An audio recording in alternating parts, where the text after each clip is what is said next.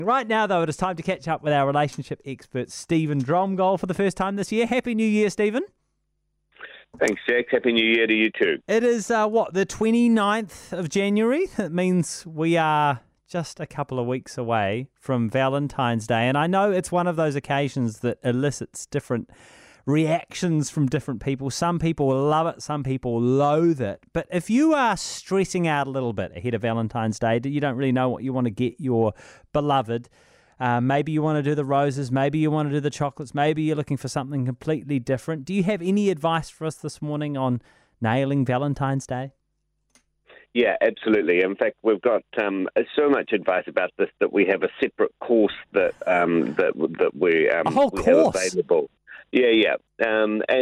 So we actually revisited one because we actually developed 2 or maybe 3 years ago, and so then we thought, we could pull that out and dust it off again. So Nice. That's going to be available on the Facebook.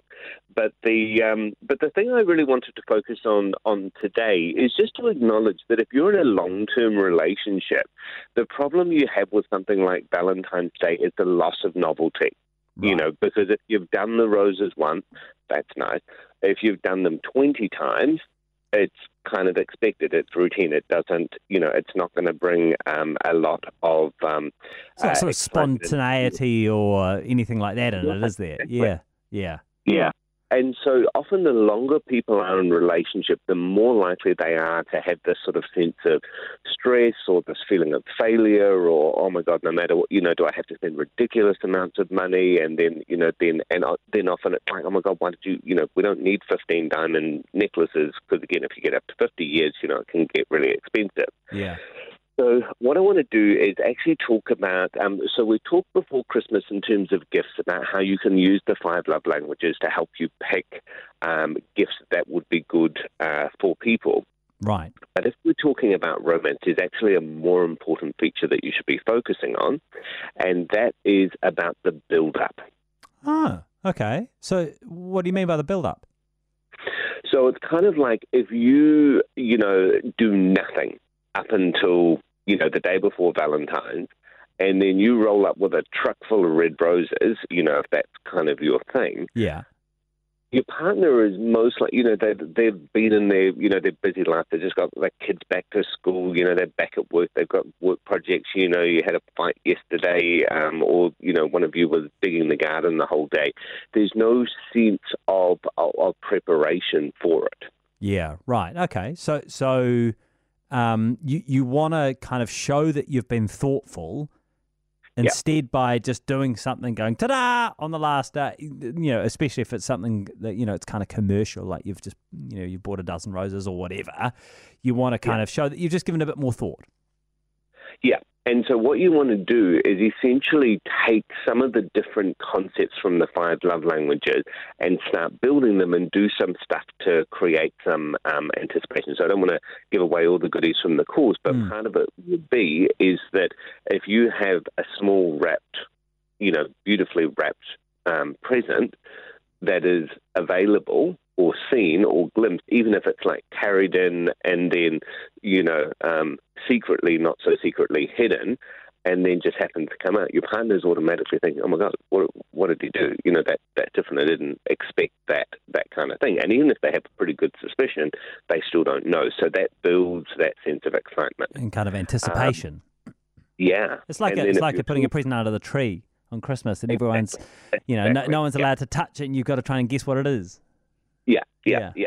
No shaking the thing or whatever. Yeah. And then and then there's a couple of other things you can do, which we'll talk about in a little bit more detail. But even just a little bit of misdirection. So there's, there could be one box, but then there might be something different that's kind of happening. Like, oh, hey, can you just make sure that you've got this time span available?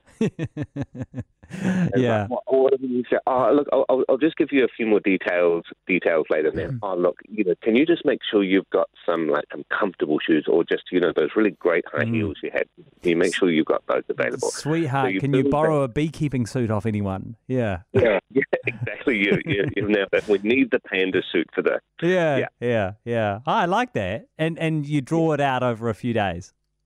Yeah, and the really cool thing about it is because what happens is as you start planning it, then you're going to start feeling more kind of excited because you're holding the secret as well. And that's actually one of the hidden kind of gems that makes it work really good, because then it becomes interesting and exciting for you, and you kind of get into the child brain, that part of you that's able to, get really excited at Christmas and really spontaneous, is really looking forward for those opportunities for celebration. So, Stephen, I'm taking from this you aren't a Valentine's Day cynic. I have been a Valentine's cynic, and then I did some work on myself and recovered. But I can definitely relate to that feeling of, so commercial. But realizing that actually a lot of that was just the feeling of like I didn't know how to do this really well. Yeah. And what it is, because most of the time what I'd be doing is like, it's for the Friday before Valentine's, you're like, oh, crap. What do I need to do, and I just feel stressed about it. So this one, it actually makes it, it's fun for me, and it's fun for my partner, and so there's that sense of excitement. What you've described to us, effectively, you are making Valentine's Day is what you make of it. So it can be just one of those commercial days. You just go and, drop however many hundreds of dollars on a dozen roses or chocolates or whatever. But actually, you can, even if you're a Valentine's Day cynic, you can turn it into anything you want it to be. And it's just a good occasion to be thoughtful for your loved one. Absolutely. Yeah. And, we all need those. Yeah. Since it's the first show of the year, could you maybe just remind everyone how they can find you on Facebook so they can follow that Valentine's Day course? Yeah, Asking for a friend, Stephen. Thanks, Jack.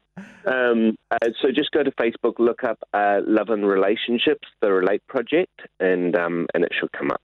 Up there. Nice. I think there's actually a picture on the website of me talking to you, so that'll help. Oh, good. Okay, great.